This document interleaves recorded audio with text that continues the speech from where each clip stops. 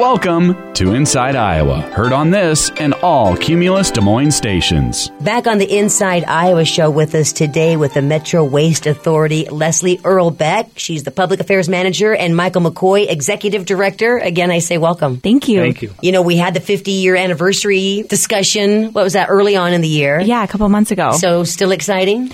Yeah, we're still just about every month we're either doing an activity with our customers, our cities, our vendors, our employees, and it's been a great way to tell our story. And ultimately, people kind of still struggle with that idea of who is Metro Waste Authority. And so it's been a good vehicle to get out and do some education about that. We do need to talk about some things, don't we? Because I think that we just take you all for granted. That's what I've decided. Well, good. We're a community resource. We're here to help. And ultimately, we want people to have safe, smart disposal options. And so we love opportunities like this. How long have you been with them again, Leslie? A little over 7 years. And Michael? 3.5 years. 3.5 years. You guys seem like a great team. Well, thank you. I think we are. Like a passion for what you do, which makes a difference. Yeah, I would say that. It is important stuff. Like you said earlier, I hope you do take us for granted in some way, that when you put your garbage or recycling out, that it just disappears and goes away, and you're happy when you get home that they're empty, right? And so you don't know where they went or anything. Yeah, but what happens after that? How many hands are on it? Right. You know, like as you said earlier, which we will talk about later, that, you know, it's not like it's just free, you know, magic, you know, so people are working, people need to get paid, that kind of stuff. But Leslie, you had a good game plan with what you wanted to talk about. I mean, I know one thing that I hate about them is when they get stuck in my tree, and we're talking those darn plastic bags. Absolutely. So we had a couple of really successful, engaging campaigns during Earth Month, which is in April. Hard to believe it was already that long ago now, but what we really wanted to come in is to keep that lively discussion that was happening a couple months ago around plastic bags going, and let people know that it's a year-round problem, although it was highly celebrated and acknowledged in April, and let people know what they can do to help out and give them some tips to move forward. I think that's a great idea. Not everybody remembers, even if they have the recycled bags, to use them. Do you guys have like a little basket or something in your vehicle that reminds you to use the recycle bags? And yeah, that's the tough part, right? So we carry them. My wife and I have them in the back of our car, and then it's usually about halfway into the store, or once we get into the store, I say, "Oh, I got to go back out," and so I'm going back out to get those bags. Yep. But that's the tough part. But you just consciously have to think about it, and we're giving those, away in some of these promos that we do, and so you just need to start using them and training yourself. I love the ones, especially that stand up on their own. And a lot of times the stores will give you a little discount if you have recycle bags. Mm-hmm. Yeah. So you have like a fun contest or ideas? Yeah, so in April we had our third annual plastic bag swap, where we had 18 communities that were competing to see who could collect the most plastic bags. And in the 3 years that we've had this program going on, our communities have helped Metro Waste Authority collect 11,600 pounds of plastic bags. And so those are ultimately plastic bags that have been diverted from the landfill. And it's created a really great education, because some people are surprised to find out that plastic bags don't belong in their recycling cart. And if you don't take them back to a retailer, like a grocery store or a Target, for example, where they can recycle them, a lot of times they end up as pollution or litter in our streams or our farm fields or trees. Yeah. So when they recycle them, though, they just use them again? Do you want to explain? I mean, I was just curious, because I do know some grocery stores that will take them back, and what do they do with them? Yeah, so they'll bale those. It'll look like a hay bale or a square hay bale. Right. And then they'll send those to companies that do use them in different ways. So the park bench we give out each year in April is made of a lot of that. Plastic bags are melted down and put back in as resin into those. And they'll make other things. Lumber. There's a lumber company for decks and that type of thing that put out a product that uses plastic bags as well. So going back to that number, we all know how light a plastic bag is, and you just said 6,576 pounds of them? Just in 1 month. Wow. And so Michael talked about the park benches, and really, so the idea was residents bring in a bag full of plastic bags. They got a reusable plastic bag to hopefully start changing their behavior and building those lessons that we talked about, how we just have to do it.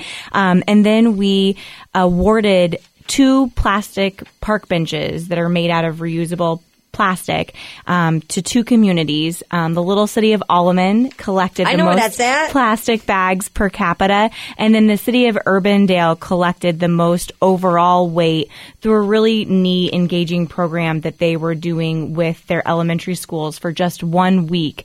With 1 week, their elementary schools were able to collect 2,250 pounds of plastic bags. That's very cool. Sometimes when we think, well, gosh, I'm just one person, what can I do? I think this is a really good story that really does show what people's impact is as one person coming together. I wanted to share with you, and we were talking about this earlier, so just real quick, but I just read a story today about a place called East West Market. It's in Vancouver. And what they wanted to do to get people to use recycle bags is they started putting what they think are embarrassing things across their plastic bags so that people wouldn't want to carry them. Like one says something about an adult emporium, you know what I mean? And something else is about a colon co-op, you know. And I thought they might need to get a little bit more embarrassing than that, but I thought it was a cute idea. It's clever. That might change my behavior, carrying either one of them. It might. Anyway, I'm sorry.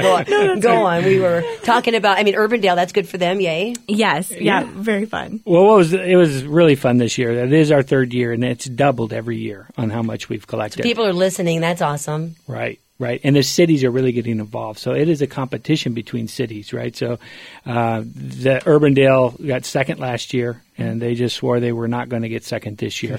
And so the city halls are the ones that have the drop-offs. But this year they upped their game and said, let's bring in the elementary schools to help us. So they were the first ones to really utilize that, and well played. They ended up getting first place. You do that once a year.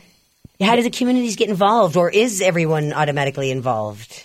So we have a team of staff that reaches out to the communities and lets them know that Earth Month is coming and that Metro Waste Authority is going to be coordinating this plastic bag challenge once again. They do voluntarily decide to participate, and then we provide them the reusable bags to give to their residents that come in. We provide a drop-off box at maybe their city hall, their library, and then we have staff that go around every week and collect the plastic bags so that they can get the plastic bags out of their city hall. Is that for a month? They do that for the month, yeah. Oh my gosh. And then we weigh them, and then we track that over a spreadsheet over the month and figure out who wins that way. I'm going to remember that for next year. Yes. That's a very cool thing. It's a very neat. So each city puts those boxes in their front. So they're lobby, and they're all participating. And now they want to participate, right? So I think in this case, Coca-Cola, local Coca-Cola Atlantic Bottling gave us all the boxes in the bags, right? Like tall, skinny boxes. Yeah, with the plastic bags that usually cans go in. And then we took those all out and put those in the location. So we haven't had any trouble getting them involved. You know, it makes you wonder, just going back, and maybe you guys have the answer. You seem to have all the answers for me. But, you know, we switched from paper to plastic years ago for what reason? I'm just curious. I don't know exactly. Some of it is cost that I've heard, the cost of plastic bags. There's always a bottom line in there that runs the rules. It's a fraction to make those. It's also in storage. A lot of these folks will tell you, the grocery stores will tell you, in storage of the same amount of plastic bags would equal a warehouse of paper bags, right? So they have to worry about that as well. And so now it's just a hard thing to get the behavior to change back, because they are convenient as well when you think about how much you can put in a plastic bag and just carry them with those handles. You can load them up on your arms, 7 deep. Right. All right. Well, plastic bags bad. Yeah, well, it's a complicated story. It always is, unfortunately. But I think what's really challenging for people is that they themselves can be recycled through the right process. And so if they take them back to a grocery store or a retailer, they often have those bins at the entrance of the store. They can be recycled because they're already separated. There's a system, a place to take them. It's when people put them in their recycling carts at home that they are bad, because they go again to a sorting facility where materials are separated, and they gunk up the machines so that the materials can't be sorted properly. Right. So they are recyclable, just not through the curbside recycling program. It's like what you said earlier then, that this is good. Yes. You're trying. Yeah. But this is better. Yes. Okay. We were talking about disposable water bottles, which was another campaign that we did in April as well. The average American uses 156 plastic water bottles a year. And so although, if you buy that plastic water bottle and you recycle that, that's certainly better than buying a plastic bottle and putting it in the landfill. But really the best system would be if we all used reusable bottles and cut down on the resources and energy that's required to ship and make that bottle in the first place. Right. So you think you're doing good trying to recycle the bag, but you need to recycle it the correct way. Right. Okay. And the answer is not just putting it in the garbage as well. It's taking it to those grocery stores and having them do it the proper way. Because if you come out to the landfill, it looks like those plastic bags are our state bird, right? And really? They're just flying everywhere. What a We shame. spend hours and hours cleaning those up every day, literally. Several people cleaning just plastic bags around the property. And so both at the recycling facility, they'll shut down twice a day to fix those and get those out. And then at the landfill, it's costing us a lot. Do you still, and I think you've answered this for me before, but people still have to sort, it's like the machines can't take care of it all, right? People still have to use their hands. And I mean, I didn't see how you couldn't. Yeah, it's a labor-intensive, yet also a technology-driven system, and we can't really have one without the other. There's still there's an important role that the equipment plays, but it can't be done without the people. And so that's why it really all starts with what people are putting in their recycling carts at home. And it's almost impossible to undo the bad habits once they're already in the cart. And so it's important that we have conversations like this to make people more aware of why it's important to put the right things in their cart to begin with. So now, can I ask you a quick question then about, how sometimes they're used as garbage bags? What about that? Is that giving it a second life? Or does that still, if it ended up in a landfill, still mean a plastic bag could get broken and float around in the sky again? It could, but it's better than the just single use, correct? If you're not going to get it to the grocery store or that type of thing. But if you're using it as a garbage bag, you're going to use something as a garbage bag. So if you're buying the regular plastic bags for garbage bags, it's an alternative use than to buying those additional plastic bags. So that's okay. And usually they're weighed down and we can get them buried right away. Right. So it's smarter than just throwing it away in a garbage by itself, so we can. Correct. Okay, so what else was on your mind as we start to wrap up, Leslie? I know we have a lot of things to talk about with costs.